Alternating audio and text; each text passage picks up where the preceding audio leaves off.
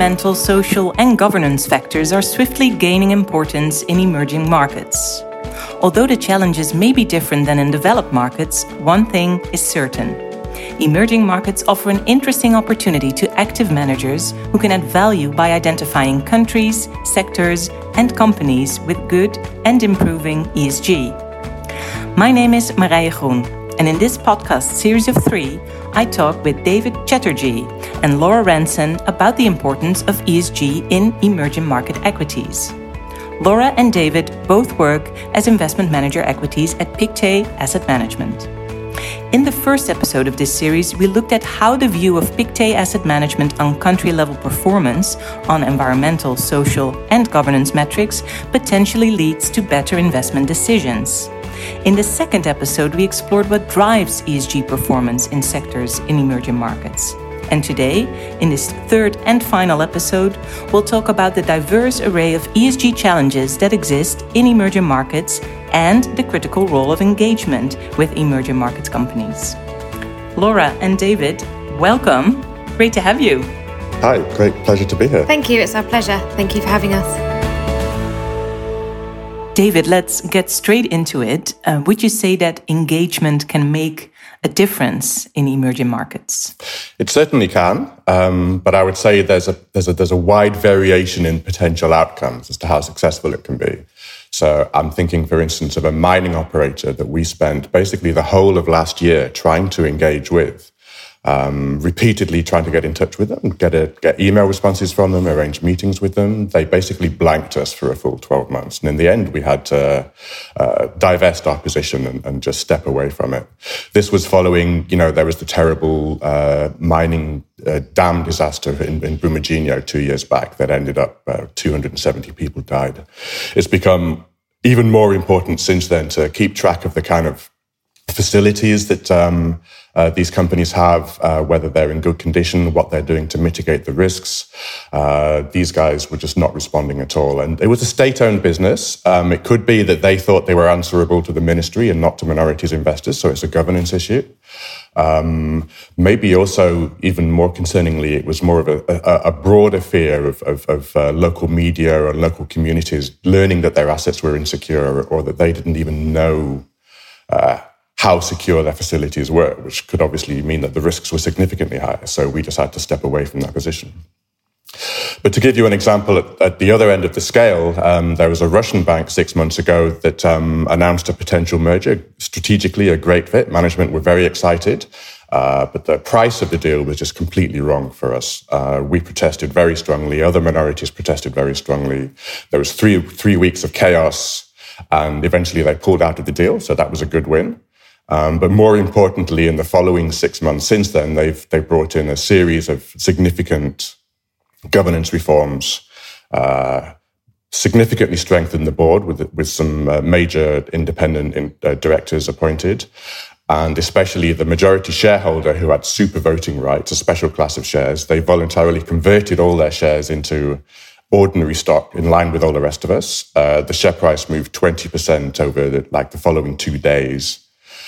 And over the course of the last 6 months, it's trebled, not just because of these governance changes, the reaction to the engagement. The business is doing great as well, but that definitely played a part in it. So you can have a polar opposite range of spectrum of responses. Laura, would you say that ESG impacts the long-term returns in emerging markets? Yeah, so we believe that ultimately over very long periods of time, the companies that are acting in the most sustainable and responsible way will be those companies that can outperform. Whether that be if they can attract the most qualified employees to their business or attract the most loyal customers. We do believe that those acting in a responsible manner to all stakeholders will have longer term successes over those that aren't, and it will also help deepen their competitive moats and strengthen their competitive position. So yeah, in short, we do. Whether that plays out over the medium term, we'll see, but we do believe that for the very long term, those companies that are considering all stakeholders will be the ones that succeed. And David, how do you look at ESG impact on long-term returns? Well, if we think of some examples about that, obviously the longest term cycle will be the the fossil fuel issue or the species extinction issues, which are going to play out not only over hundreds of years, but maybe hundreds of thousands of years with vast implications for the economy and for capital markets. But to give you a slightly shorter term issue, if you think back to the global financial crisis of 2008, ahead of the crisis, countries in Central Europe were booming, exports were strong, currencies were strong, people were borrowing in foreign currency because the interest rates were lower and the currencies were moving in their favor, so the value of the debt was decreasing. So you had a big boom in Swiss franc or in euro mortgages in several countries in Central Europe. And obviously post-crisis, that became a giant social issue because the debt was moving in the wrong direction. So, for instance, in Hungary, you saw 6 or 8 years ago a big cleanup, very expensive. The banks had to make good all the stress that the borrowers were under. The Polish banks put this off, still haven't fixed the problem. They're now finally grappling with it this year. But so this big social overhang for the banks running for like a decade has made a big difference to returns in that part of the world. So that the Hungarian sector has outperformed the Polish sector by 2 to 3 times. There are other reasons as well. There's governance issues. The Polish government is being much more hands-on in terms of churning managements in the Polish banks, but that's also an ESG factor that's playing out over several years. So these can be issues that run for long periods of time, for sure. And we talked engagement already earlier, David, but is this a situation where engagement can also play a role? In this particular case, I mean, you would certainly like to think so. Us and many investors have been raising these issues with managements for the Polish banking sector over many years. In this case, no, because their commercial incentives worked against fixing the problem. They thought it would be better to put off the problem for as long as possible. So actually now they're looking to settle with their borrowers not because of us, I have to say, because of their actually court judgments from the European Court of Justice that have tilted the balance of risk in the Polish court system. So the lesson there for managements is, I mean, given they are eventually having to pay large amounts of money to deal with this, so they could have dealt with this years ago. So maybe for them, they will learn from this that an ESG framework will help them get to this point a little faster. And maybe next time they'll listen to us a little earlier, but we'll have to see. Exactly. Laura, do ESG issues directly influence in which companies you invest? Yeah, definitely. But it's a part of the process. So, we look at ESG throughout every stage of our investment process. So even from the very initial stages of research, we will be looking at these ESG factors, and we will look at everything from the governance of the company, how that compares to peers, what it compares to like the other companies we own in the portfolio, obviously all the social side. And we really try and drill down as to what factors are the most important for that particular company in that particular sector.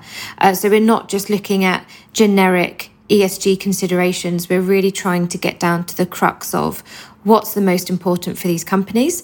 So at that very kind of initial stages, we're already highlighting those issues.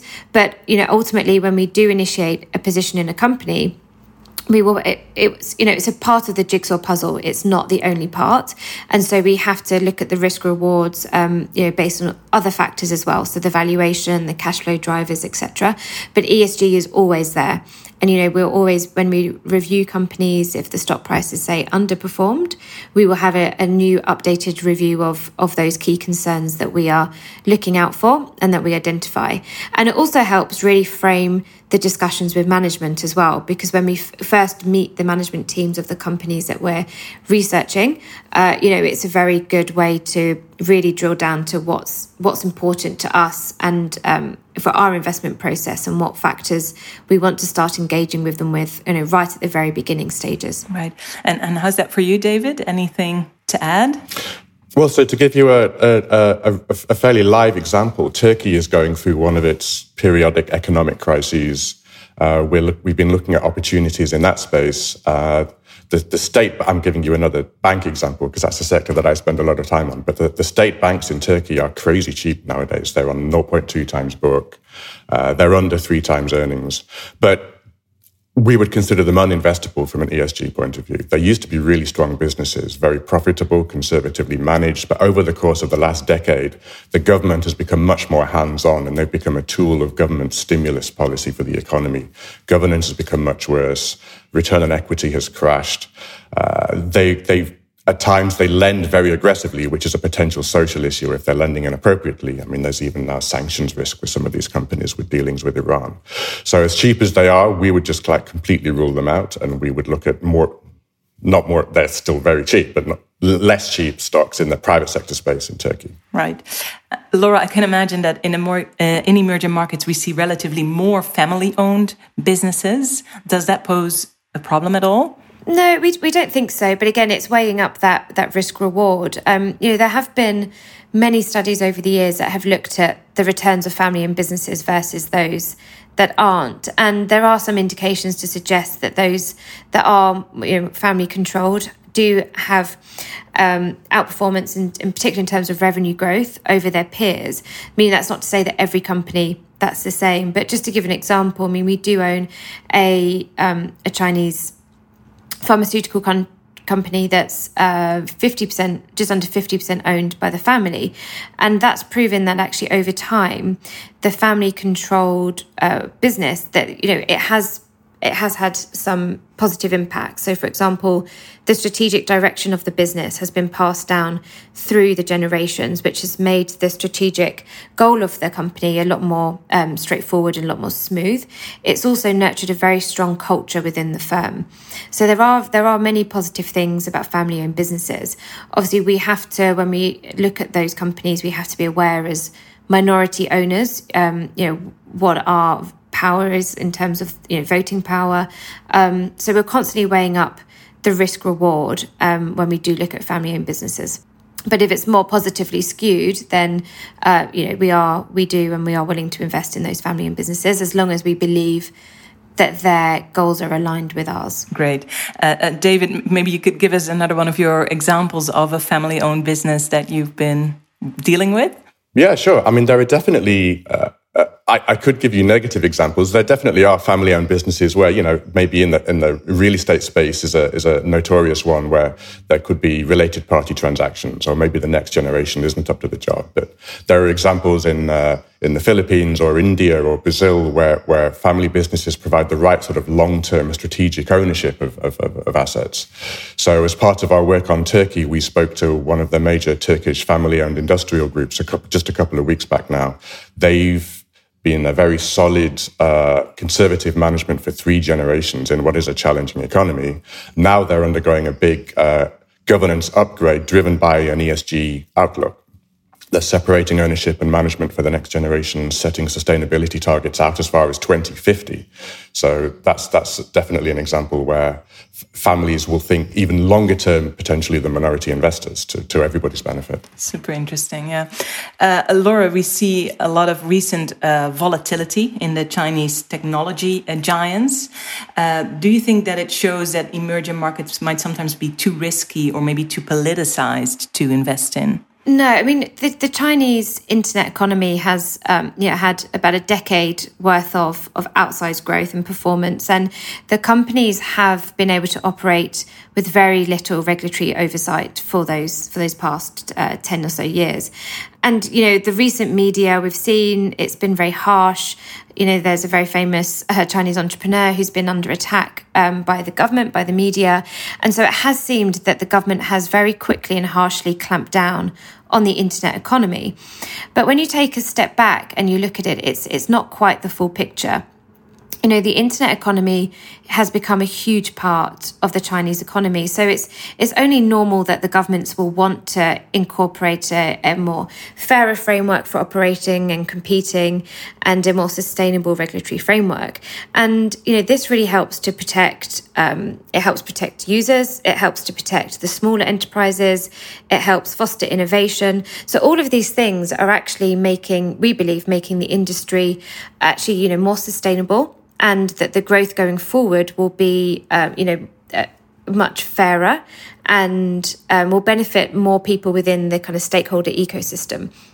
So although it does seem as though the media has been, or the government have been very harsh, it's very similar to what they've done in other industries. If we look at the shadow banking industry, it's very similar to what happened there, and it has created just a fairer competitive environment. So we have actually taken the opportunity to add some positions where we believe that the negative media around these ESG issues have harshly impacted the companies way beyond the reality.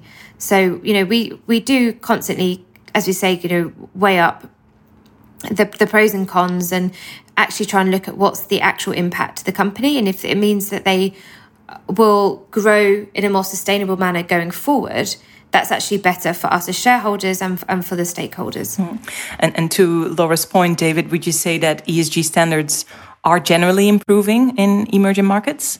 They definitely are. I mean, you'd expect me to say that, but as we've discussed, they're not improving across the board. But if you look back, I've been with this team now for more than 20 years. And 20 years ago, if you went to any of these managements with these kinds of set of questions, you would get some pretty flimsy responses. But nowadays, many of them are very keen not just to listen to us, but to ask us for feedback on changes in governance or in setting suitable management targets. I must get an email at least every couple of weeks from one of our holdings with a survey asking investors for a more organized response. So yeah, for sure. Nowadays, you're in meetings and the companies will launch a new ESG initiative and you can tell management is bouncing to have got this off the ground, things that they're allowed to talk about that maybe weren't considered quite polite topics of conversation a few years back. More data is available, there's more explicit management targets. It definitely is moving. And the conversation is changing for sure. I see you nodding, Laura. Is there anything you wish to add? Yeah, I would say, I completely agree with David. And just to another point, a lot of IPOs that we're seeing who are, companies coming to market now, they're coming with a full ESG overview of the company. And a lot of companies are incorporating ESG targets within their remuneration.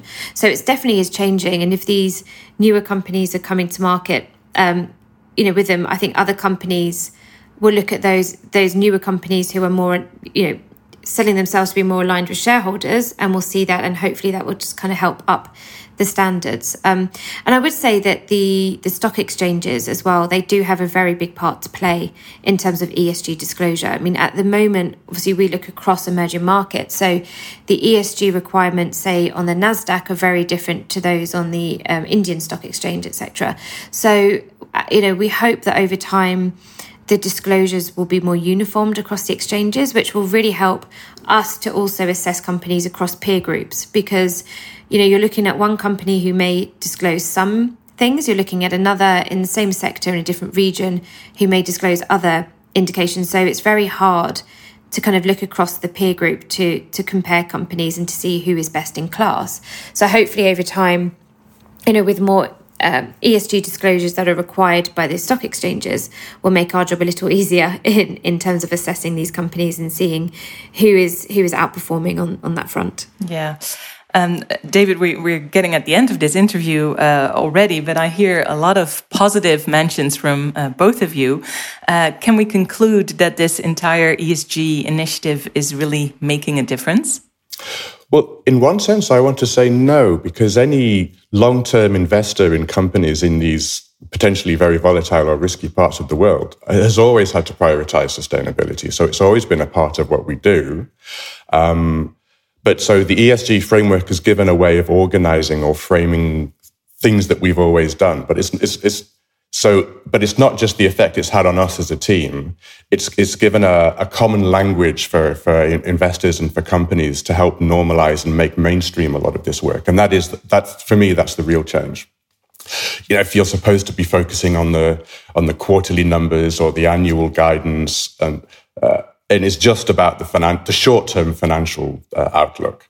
ESG gives everyone permission, in a sense, to talk about broader issues and longer-term issues, which are just as important or more important over time. But management sometimes were afraid to discuss investment that they would have to make or costs that they were going to have to bear that would improve long-term profitability, but in the short run might hurt earnings. So this is a way to get at these really important issues. It's actually been really interesting. I'm not a sociologist, but this transition that suddenly everyone is now, not suddenly, but over the course of a small number of years, everyone is now flipped to taking these things much more seriously. It's actually quite cool. The momentum is really there, right? For sure. Yeah. For sure. Yeah. And look, if the standards are definitely not at the same level in emerging markets as developed markets, and if you want to invest as an investor or an allocator, you think that this is the level of ESG standard that you're willing to tolerate. I can't say that you're wrong necessarily to say that emerging markets are not for you. But if you do want to invest in a way that contributes to lifting up those standards, ESG is now a constant subject of debate with corporates in this part of the world, and the commitment is real, and we see it impacting returns. Wonderful. Well, thank you so much, David. Thank you, Laura. It was a pleasure talking to you. Thank you so much. Thank you. Thank you for having us. You listened to a podcast about what drives the ESG performance of emerging market companies. I would like to thank today's guests, David Chatterjee and Laura Ranson, for their time and their insights. You'll find the 2 previous episodes in this series on the Fondsnews website, fondsnews.nl/podcast. This podcast was offered to you by Pictet Asset Management.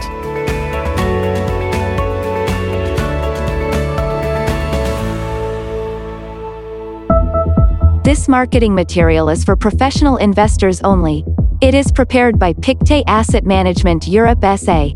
Address: Herengracht 456, 1017 CA Amsterdam. However, it is not intended for distribution to any person or entity who is a citizen or resident of any locality, state, country or other jurisdiction where such distribution, publication, or use would be contrary to law or regulation. Information used in the preparation of this document is based upon sources believed to be reliable, but no representation or warranty is given as to the accuracy or completeness of those sources. Any opinion, estimate or forecast may be changed at any time without prior warning. Investors should read the prospectus or offering memorandum before investing in any Pictet-managed funds. Tax treatment depends on the individual circumstances of each investor and may be subject to change in the future. Past performance is not a guide to future performance. All forms of investment involve risk. The value of investments and the income from them can fall as well as rise and is not guaranteed. You may not get back the amount originally invested. For information about personal data protection, please refer to the Pictet Group's privacy notice, available on our website, am.pictet.